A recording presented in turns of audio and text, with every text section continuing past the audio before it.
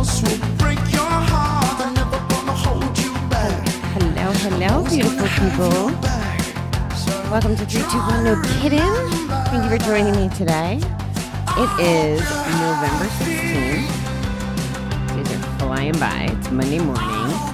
And I was up, 3 o'clock, 3:30, before the alarm went off, at any rate, which is great because I have so many cool things going on today, including a virtual version of not the real Shark Tank, but something Shark Tank related. I don't even really know. A couple meetings with clients / friends, a training that starts as late as 9 o'clock tonight. And today's my 11-month alcohol-free day. And you know me, I like to celebrate all the little victories. So I'll take it. That means I'm a month away from a year without alcohol. That still freaking blows my mind. And if you knew me when I was drinking, you would know why that kind of blows my mind.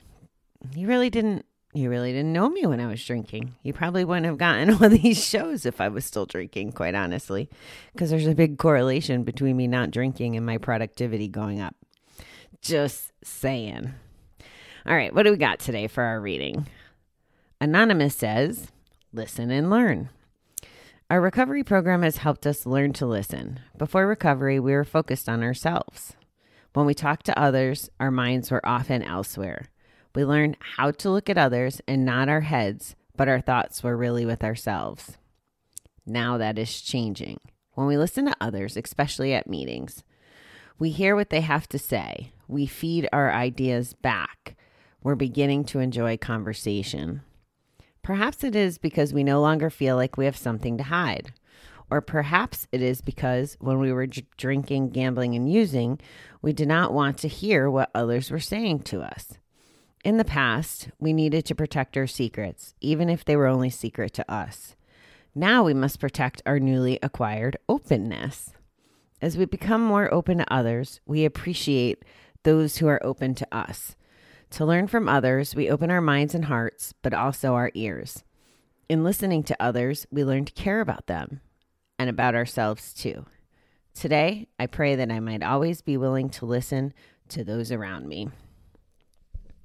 This is a topic that I don't think much about in my recovery.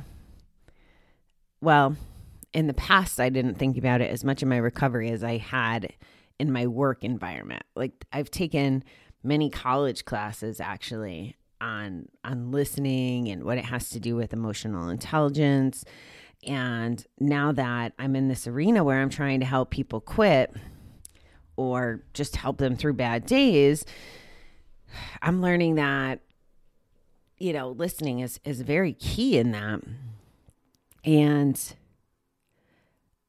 it takes practice. And I think that my recovery world is part of what helped get me to be a better listener. Now, don't get me wrong. I'm still not perfect. I believe that listening is a skill we have to practice, like really practice. And I never really made the correlation between my racing brain being an addiction thing as much as just like the way my brain works. And I think that's where meditation comes in to kind of help teach me to be present and grounded.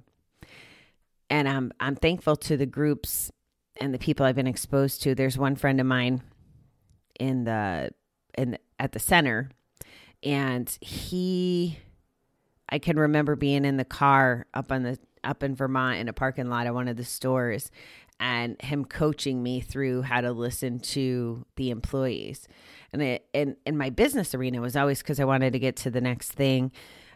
I was not as good at the people part of it as I was at the task. And it is changing with recovery, which is what this is saying. It's saying we can listen to others, especially at meeting, hear what they have to say, and begin enjoying conversation.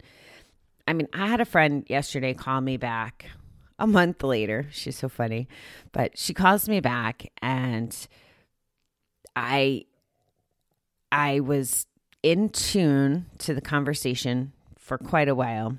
And then different things were happening. I was trying to be at the conference and try to be on the phone and waiting for a couple phone calls for business things. And once I got distracted, I couldn't hear her anymore. My brain just went off the rails. And I could see how that works with if I was trying to figure out how to get to my next bet, or if I had plans to go out, whatever that is, drinking or gambling or whatever, my brain is where it wants to be. It's not where it should be. It's not in the present in those cases, or it wasn't in the present in those cases. But you'd be surprised how much you can enjoy people when you actually listen to listen. A lot of times we hear people, but we don't really get what they're saying because we are in our own brains. And having more meaningful conversations. And this goes back to my whole quality time thing, right? The reason I feel like I can have quality time and appreciate whatever situation I'm in more is because I'm present and because I'm really listening to the other people. And I learn a lot more that way. There's that old saying, we were given 2 ears and only one mouth, and essentially we should listen double the time. As we become more open to others, we appreciate those who are open to us. To learn from others, we open our minds and hearts, but also our ears. In listening to others, we learn to care about them and about ourselves too. This is true as well. Listening and engaging in conversations surrounding some of this difficult stuff, maybe the feelings, the emotions, the vulnerability of it all, the difficulty of it all. If we're listening and people know that we genuinely care, we could be helping people, right? Just by listening. How many people that have completed suicide would still be with us if they had someone to listen to them? I know, I keep going dark. I'm scared, right? The numbers are getting worse this year. It's the holiday season, the election stuff, the life stuff, money stuff. Like, there's so many things coming up right now in general in the environment.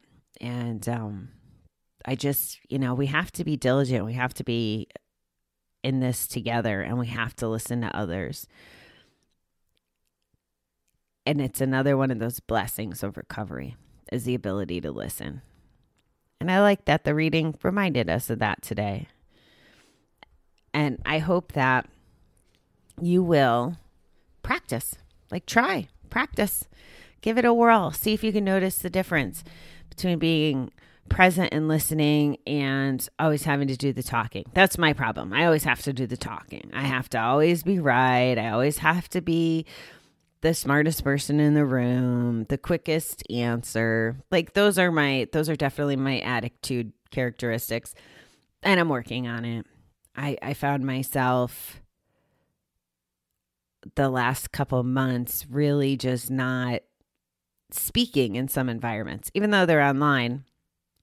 I'm trying to listen better and, not promote my agenda per se. So that's how it works for me. At any rate, guys, if you're not following me on social media, I have some really crazy kick-ass stuff coming up for this next year. So I would encourage you to find me on Facebook or Instagram. It's Bobbi Malatesta on Facebook. It's Bobbi the Awesome on Instagram. And I will be on all the other platforms. Like, it's part of my challenge for 2021. But I'm going to be talking about some really cool things. I have a pretty unique agenda for 2021 that I will be announcing on social media probably as we get closer to December. And I have some exciting stuff coming up, actually, I think the first or second week of December. So I will keep you posted as things develop. But if you want real live, want to know what's going on, what's coming down the pipeline, like, I'm pretty freaking excited. It's all the downloads that I got from my road trip and from my trainings. And I think that we can finish off 2020 in a very positive way and kick off 2021 in a beautiful way and set the stage for having an amazing year next year. So that's what I got for today, guys. I hope that you will listen and try to listen and give yourself grace if you're practicing and it's not perfect. We're not going to be perfect. All right, beautiful people, have a great start to your week, and I will talk to you tomorrow. You get what you wish for, and you're well understood.